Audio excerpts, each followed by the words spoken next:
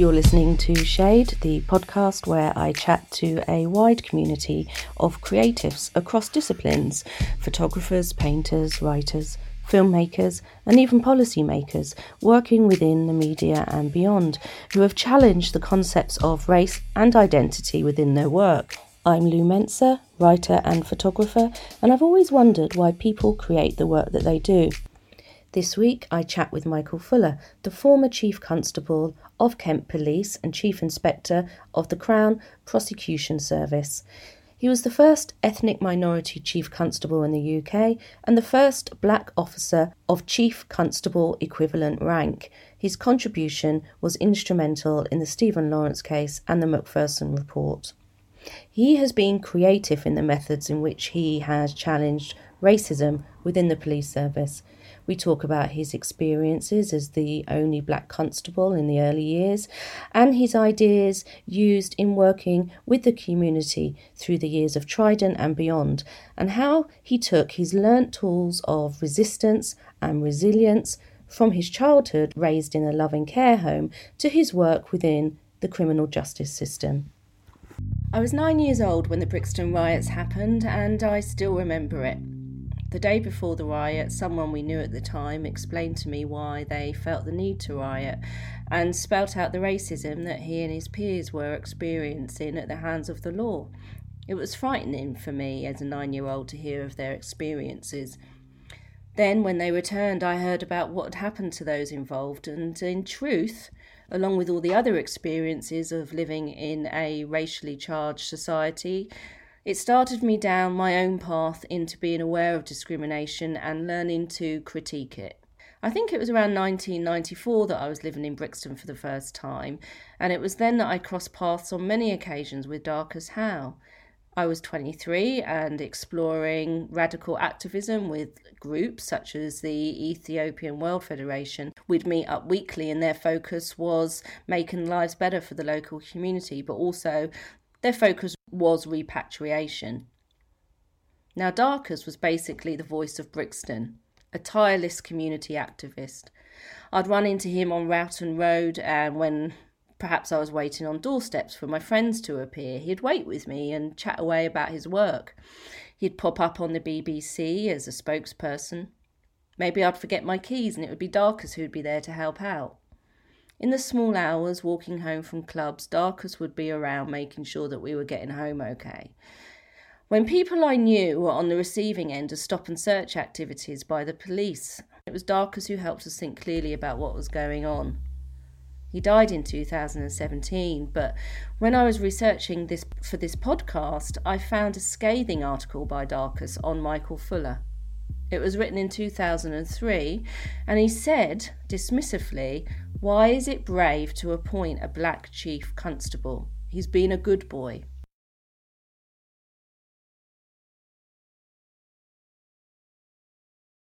In years gone by, I would have taken Darcus's words at face value, but by now I know enough about Michael Fuller and his work to know better. Michael Fuller has had a long and distinguished career in the police force. Starting as a cadet in 1975, he worked with a number of uniformed and CID roles, as well as in senior positions in the Met. In 2004, he was appointed Chief Constable of Kent and became Britain's first ever black Chief Constable. In the same year, he received the Queen's Police Medal for Distinguished Police Service. In addition, Michael is a former Chief Inspector of the Crown Prosecution Service.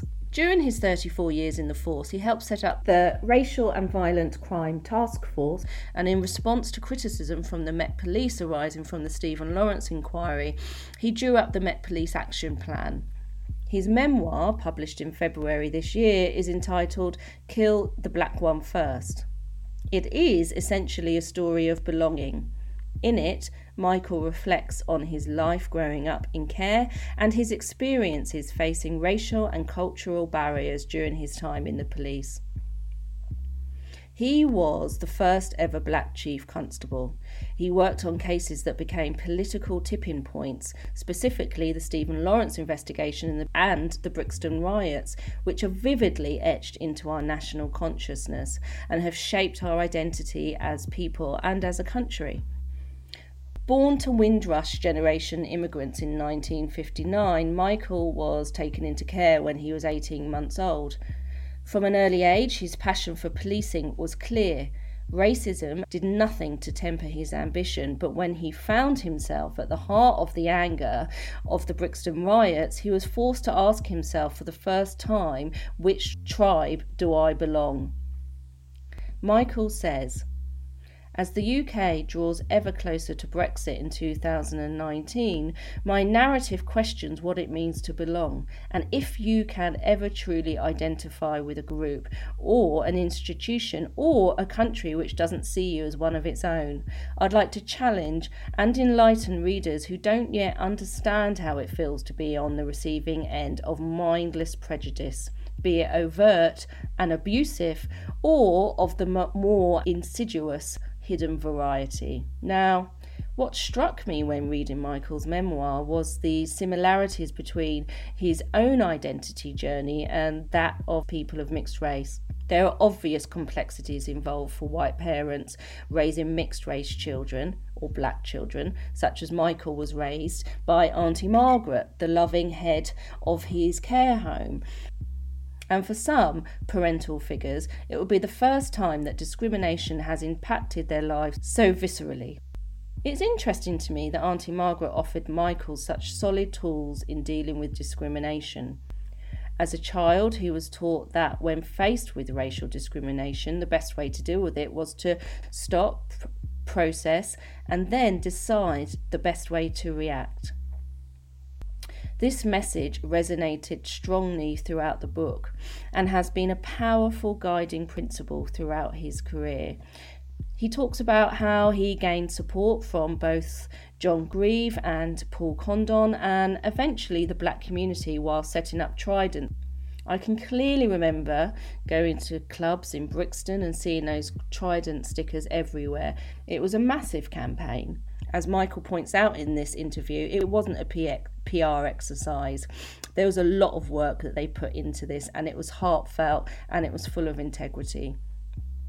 What I found particularly striking in this section of the book was his attempt to implement strategies needed to tackle institutional racism whilst facing racism himself within the police service. Here, one thing really stood out to me. He said, we have to compromise popularity for principles. Now, we all know this, how many of you have lost friends along the way because you're sticking to what you believe to be right? Earlier on in his career, his colleagues seemed to make it clear that they used the sus laws, the stop and search laws, against black suspects only. Understandably, the Brixton riots of 81 led him to question whether he could live by his ideals regarding justice while working within the police service. At the time, he was seen by the black community as the enemy. This strong disaffection among the black community demonstrated when a rioter shouted, "Kill the black one first." And then someone actually threw a petrol bomb at him. Cut to 1997 and the Macpherson inquiry. The investigation into Stephen Lawrence's case was marred by a combination of professional incompetence, institutional racism, and a failure of leadership. I found it so moving when he said that he was able to maintain his position in the police in part based on his quietism on the subject of racial abuse. Or maybe not so much quietism, it's about taking stock of what's been said and then really giving some thought about the best way to deal with it, the most effective way. That must have been hard. He's also been quoted as saying that the treatment of the Lawrence family was appalling. This episode is dedicated to Stephen and his family and the wonderful work of the Stephen Lawrence Trust in recognition of Stephen Lawrence Day. Now it's time for my interview with Michael, so enjoy. Here goes.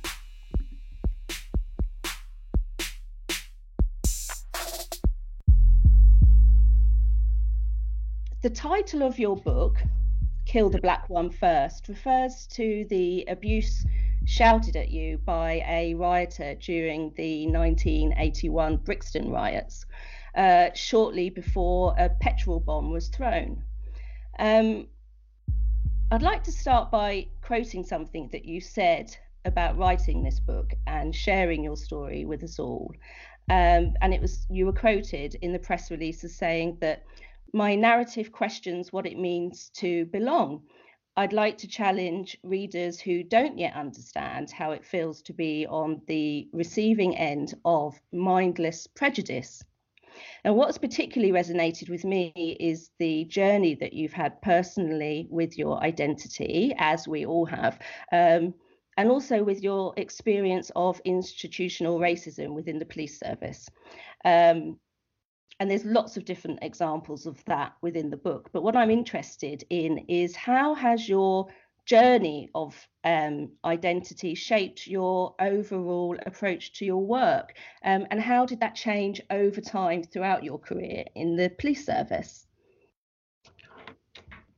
A big question. I think that my journey has shaped me in, I suppose, being uncompromising in terms of racism. So the racism is something that I've never condoned, and I always tried to tackle racially motivated crime, and I was better able to do that as a police officer than if I hadn't been. So because I had lots of empathy for the black community in London. I also had the advantage of having an insight into community issues, community concerns, and knowing the impact of particularly racially motivated crime, the fact that if there's an attack on somebody who's from a minority, whether race is relevant, whether religious is relevant, whether it's their sexual orientation that's relevant, or other reasons, it doesn't just impact on that one victim. It has an impact and creates fear amongst a whole community of people in which that minority member belongs. So that's something I know because of my own sort of personal experience. The impact on whole communities and how damaging and how fearful communities can become. So that's been an interesting insight. The other thing is, I suppose, is trying to educate and discuss with people I work with, work colleagues, about issues like institutional racism, and trying to get them to understand that. And it's very hard when you're dealing with unintended prejudice. People find that, not surprisingly, very difficult to accept. If they're behaving in a prejudiced way, but it's unintended, they often see that as legitimate, okay, in a way that I wouldn't see that as okay. Absolutely. And then the work is not only to do the work on trying to explain to them how their behaviour is discriminatory, but then also doing the work to try and change that with them and to get them to see, and that's quite an effort that's required to put in place, isn't it, when there's unconscious bias. Well, probably a good example is the stat that existed when I was involved in preparing the Met response to the Macpherson report. One of the issues at the time was that black people are 8 times more likely to be stopped, and include mixed race people as well, 8 times more likely to be stopped than white people.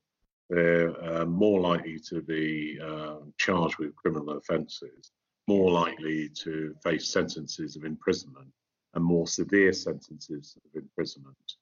And there were issues in relation to black officers where if they receive complaints, they're more likely to receive complaints from the public and more likely to face disciplinary sanction. Now, all those things haven't changed, and we're talking, since well over 10 years, those stats haven't changed. And you'd say, well, why not? Aren't we better than that now? And if we're providing a service that is non-discriminatory, well, why do those stats still exist within the criminal justice system? And that's the question I've been asking, and a lot more people need to be asking the same question. The thing I would say is that the police service were always receptive to the thoughts, ideas, suggestions, recommendations that I made, whether it's in relation to murder investigation, in relation to the Stephen Lawrence case, whether it was in relation to the need to tackle racially motivated crime and treat it like any other crime and tackle it in the way we did other crime. I mean, all those things were quite groundbreaking at the time.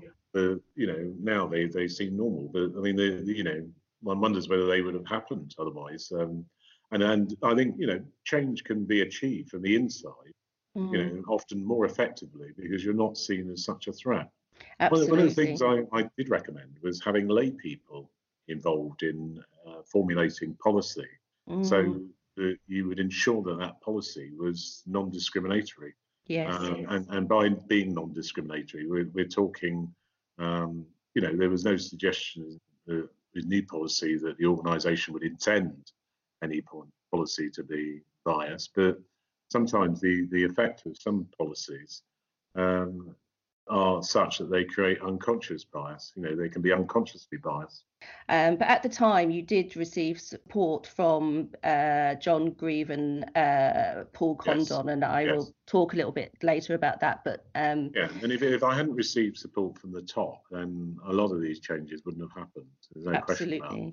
And I was regularly being asked to provide ideas to people at the top of the service. So the satisfying thing for me is that people were willing to listen and take seriously the criticisms and the complaints I made about the way the service was running, and that's healthy. That's quite an unusual situation. It is, isn't it? It is, quite an unusual, and just thank goodness that did happen. Resonating strongly throughout your book is your principle of stop, process, and then react as a response to discrimination. Do you have any other useful strategies or tactics that have helped you in dealing with racism on a personal level that perhaps you could share with us that may be useful to us as parents? You know, it was all part of the teaching of Auntie Margaret. And in fact, I remember some black women on Twitter saying that they were actually discussing some of the principles.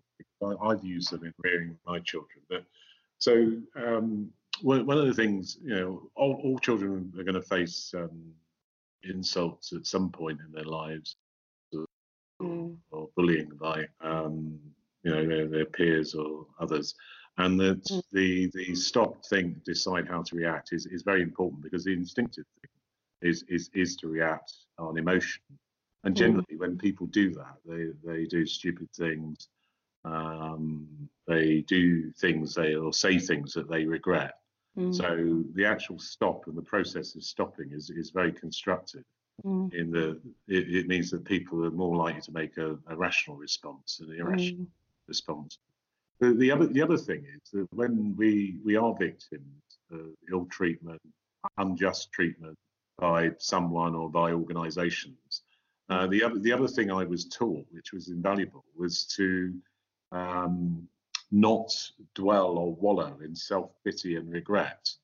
And this was taught to me by Auntie Margaret in so many different ways. I mean, one, she used to say, there's still, so for example, I wasn't allowed to go on school trips, or one particular school trip to France, because the children's home which I was in care couldn't afford to send children to France. So I couldn't go, and I was back class for the week and had to go with younger children, which I found quite demeaning.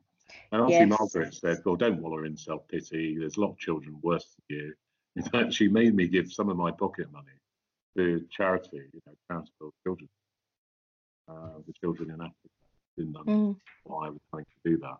But, you know, she would talk about, you know, how these children were lucky to have anything to eat. And that I shouldn't wallow in self-pity, because it's a very destructive force. And so what she said to me was to, why don't you teach these children languages? She said, you're good at languages. Why don't you teach them languages? You're ahead of them. You're a year ahead. you can teach them something, make better use of the time than feeling sorry for yourself. So I did, I did that. And the irony is, and 2 years later, I won the school prize for languages, French and Spanish. Yes. And I treasure those prizes because when you actually teaching, as you can imagine, you have to understand some of the concepts, and it's actually very good for your own learning. So something good came out of the fact that I felt very sorry for myself, but I enjoyed teaching others and passing on the little knowledge I had to others, and it was a very positive experience. And that's the thing that I've seen with a lot of people who've been victims of prejudice, whether mixed race or black people, is that they can go through a process and a period of self-pity, which is actually very, very damaging. So, you have to get yourself out of that and think constructively and positive about what you're going to do about the situation you find yourself in. And that might mean, going through official channels, getting advice, getting support through an unpleasant experience you've had. It depends what the situation is. But either way, that just wallowing in self-pity never does you any good. And it's easy to say, it's easy to say that. But a lot of people in my experience don't do that. They do wallow in self-pity, and it's very, very destructive. And what you said there runs in tandem also with the idea of self-reliance. And that is a tool that or strength or an idea that you learnt early on as well. I just think that they run in tandem. Yeah, well, the self-reliance was something I didn't understand. So I was asked to research it, and I didn't know what it meant. I was a victim of circumstance in that I, for example, when I did get the chance to go to France, I did a paper round. And one of the things I did was, I thought, if I can go and stay with somebody. So I had a pen friend and asked whether I could stay with them. And then I did a paper round and earned money working to pay for my fare to go to France. And then this French family looked after me for 3 weeks. And I'm still in touch with this family after many, many years. That's amazing. It is, yeah. And the pen friend is great. And that it was a she. But either way, I got to France through saving up this money, and that did something positive and constructive about it. I can remember approaching Auntie Margaret about me wanting to go to France, travel to France, visit this pen friend, and she said, "Yeah, you've got to earn the money, and you've got to do the planning to get there." And I was 13, and I know how my son, who's very bright, but 13, I can't imagine him having got all the timetables for French trains, working out how I was going to get from England right through to a little town called Malio, taking lots and lots of different trains and making sure that they all connected. And it was a nightmare of planning, but it was something I just took and got on with it, basically, because I didn't have a choice. Auntie Margaret wasn't going to do it. Nobody else was going to do it. So I got on and did it.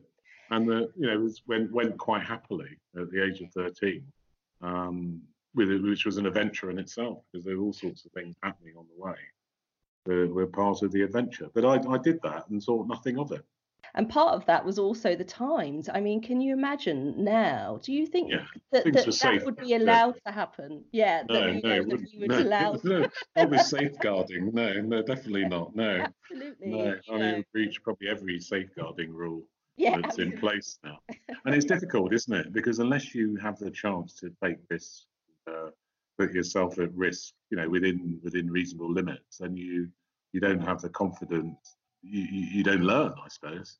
Because I mean, part of learning is about experiencing problems, things going wrong, and knowing what to do when they do go wrong. And Stephen Lawrence Day is coming up soon on April the 22nd, and it will be the first Stephen Lawrence Day.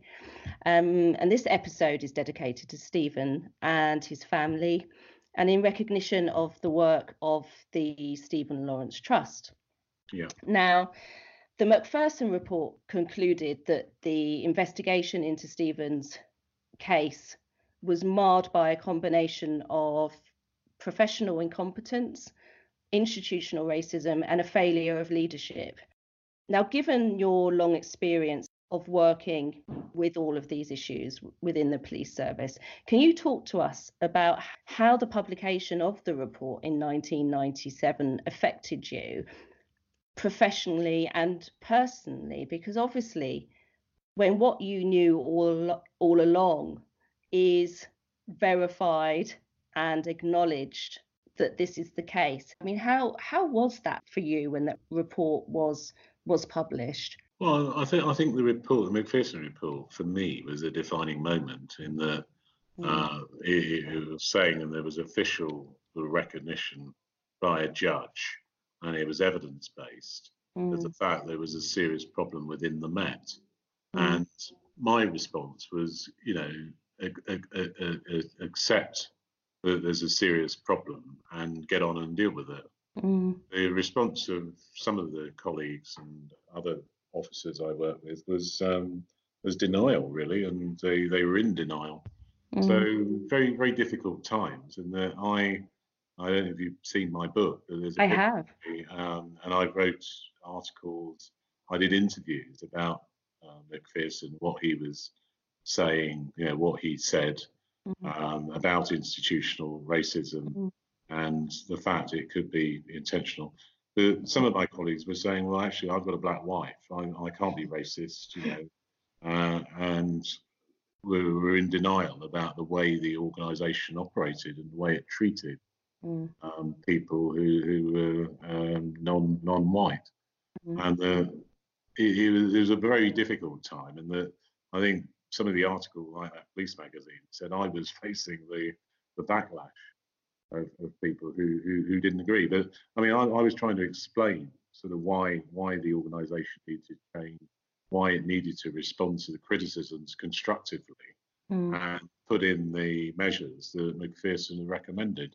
And ultimately, they did. Well, certainly with most of them, they responded positively to the recommendations. Not positively, but they responded to the recommendations, and it required a culture change, I think, in ensuring that people, whoever they were, got equal and fair treatment for what was a public service. I can remember this at the time. I was in my early 20s, and I also remember the work that you did with Trident, which aimed to bring in members of the Black community as part of to advise on recommendations to the work that you're doing in the police. The problem with Trident was not the police sort of wanting to run around with guns and things. Was the problem with post Macpherson report was the police were institutionally racist, and that some of this was about the policies and practices. So what happened was I was in the area of murder investigation. And one of the things the officer senior to me said, well, we need to look at whether, as to where we stand in our own department. So of murder investigation and crime investigation. What that review showed was that if you were a black victim of murder, your murder was less likely to be solved than if you were white. So one of the things I said is, well, we need to look at what's the case, why that is the case, and do something about it. So what was revealed was not surprising in that because of the mistrust between the police and the black community, is that when the police wanted witnesses to shootings of black mixed race people, the witnesses were less likely to come forward, less likely to assist the police because of the poor relations and the relationship, and because of prejudice amongst obviously some officers. But I mean that the response of Trident was actually set up to put that right. The reason for the publicity, the community, particularly in the urban parts of London where a lot of the shootings were taking place, was them to realise that I was serious about apprehending very, very dangerous and violent people and making sure that those communities were safer as a result. Now, not surprisingly, I received, after 18 months, huge amounts of help and assistance from these communities, because I said this is going to be genuinely an equal partnership. And there was Lee Jasper, who was recruited to to evidence that. And, you know, I listened to a lot of his thoughts, ideas, that we followed up on a lot of his thoughts, ideas. We consulted with him genuinely. We weren't doing it as a PR exercise. We did genuine consultation and followed up on a lot of his ideas. And the Trident logo was about really transferring the fear from the communities that, you know, we needed police protection to the people who were involved in very dangerous and violent crime. So they feared being caught because community members were willing to stand up and not accept and condone any violence. And you know, it made the London safer as a result. And that's what we need now in relation to knife crime. We need the same response with the same principles in relation to knife crime. But there's a lot of young people who are very, very fearful of knife crime. And I've been very much encouraged to read that the Stephen Lawrence Trust and the National Volunteer Police Cadets have joined together to develop youth-led social action projects, encouraging people to build a fairer and more inclusive society. They're trying to encourage young people to have a strong voice. Now, in contrast to this, one thing that I found very moving in your book was when you said that you were able to maintain your position in the police, in part based on your quietism on the subjects of racial abuse at points, not in terms of ignoring it or not doing anything about it, but this, you know, the stop and process and then decide what to do about it. But it's very difficult, and it must have been very difficult to do that because, like you said, we do have visceral and emotional responses. So sometimes the prejudice or the prejudice comments, the racist comments, were said by my bosses. So yes. if I'd acted on instinct and challenged what they said, then I wouldn't have been successful in challenging their racism. So sometimes it was about, you know, stop keeping a calm reaction and reporting it to somebody else. And you know, it didn't always make sense to challenge things straight away because they would have been career suicides and, you know, reactions. So, you know, one of the things that I felt generally, I wouldn't have been successful. Many of us, whether it be at work or, you know, at our children's school or whatever it may be, are faced with these difficult situations. And you know, it is very difficult to know how to react. And I think it's interesting that you touched on earlier that when the Macpherson report did come out, some of your colleagues were not in support of the findings. And one of them did take the position of saying, well, my wife is black, so how can I be racist? You know, and this is something that as a community we're quite often used to hearing, but obviously it runs counter to the obvious fact that we are, you know, everyone is vulnerable to all kinds of unconscious biases. And you did mention before that sometimes people aren't aware of their behaviour. No, and that can be genuine. Yes. People can genuinely be aware that they're not. They can genuinely be unaware that they are prejudiced in the way they're behaving. And that is a process of education as well. When the racial awareness training, which came in after Macpherson, the trainers had a really hard time with in training some of the officers in racial awareness. And I suppose the groundbreaking thing about that training, and I can't claim the credit, is that a lot of young people, along the principles that I can claim the credit for, a lot of young people were involved in the racial awareness training post Macpherson, and it meant that police officers had training sessions with young people who community members who were part of them, talking to them about the impacts on them and how it felt. And so much so, there was one officer in London who worked in Brixton who came to me after the training and said, I wish I'd had that 20 years ago. He said, I'm going to leave in 2 or 3 years' time, and I should have had that training. And he said, well, it was just about the empathy and the insight he got for this young person and the impact of policing, you know, that it can have on them. Absolutely. And so, you know, the shame he's going to be leaving soon. And what happens is the training often only comes about in response to a crisis, i.e. that the funding's given to do that sort of training, which is very time consuming and resource intensive, but invaluable really in terms. And the thing I should tell you, which is very positive, is this officer who I thought was, was he? I thought, well, is he telling me this, to be polite, or does he really mean it? When he retired, he then went and worked with young people. So, it was genuinely, in terms of what he was saying, the impact on it has been amazing and enormous, positively impact. It's so important to hear the positive stories as well. And your book did end with the fascinating story. Burglar, Jeans Burglar. Yes, the Jeans Burglar. Yes. And he also did a complete full circle. I mean, you can imagine, I was very shocked when I saw him. I mean, you got somebody who you didn't know who tried to kill you effectively. Yeah. He certainly had done. And then seeing him years later, and sorry, the second time I saw him was on duty at Fulham. And I was called to a school with another officer and the detective officer. And we told that one of the pupils had had a knife and threatened to stab their teacher. And the other teachers had taken the knife off this kid. And of course, it turned out to be the Jeans Burglar again. I remember talking to him, and because I had to sit with him and spend a long time with him and his mother. And basically, he was telling, well, the things aren't going to get any better for you. You're going to go to youth detention, that you're going to end up having a life in prison if you carry on like this. And then he did to a certain extent. But I mean, certainly after 8 years or so, he was a very, very different person and more mature. But I felt for the first time there is capacity for rehabilitation. Yes. Because he talked about the things he'd done in prison and constructed things and the education that he'd been through.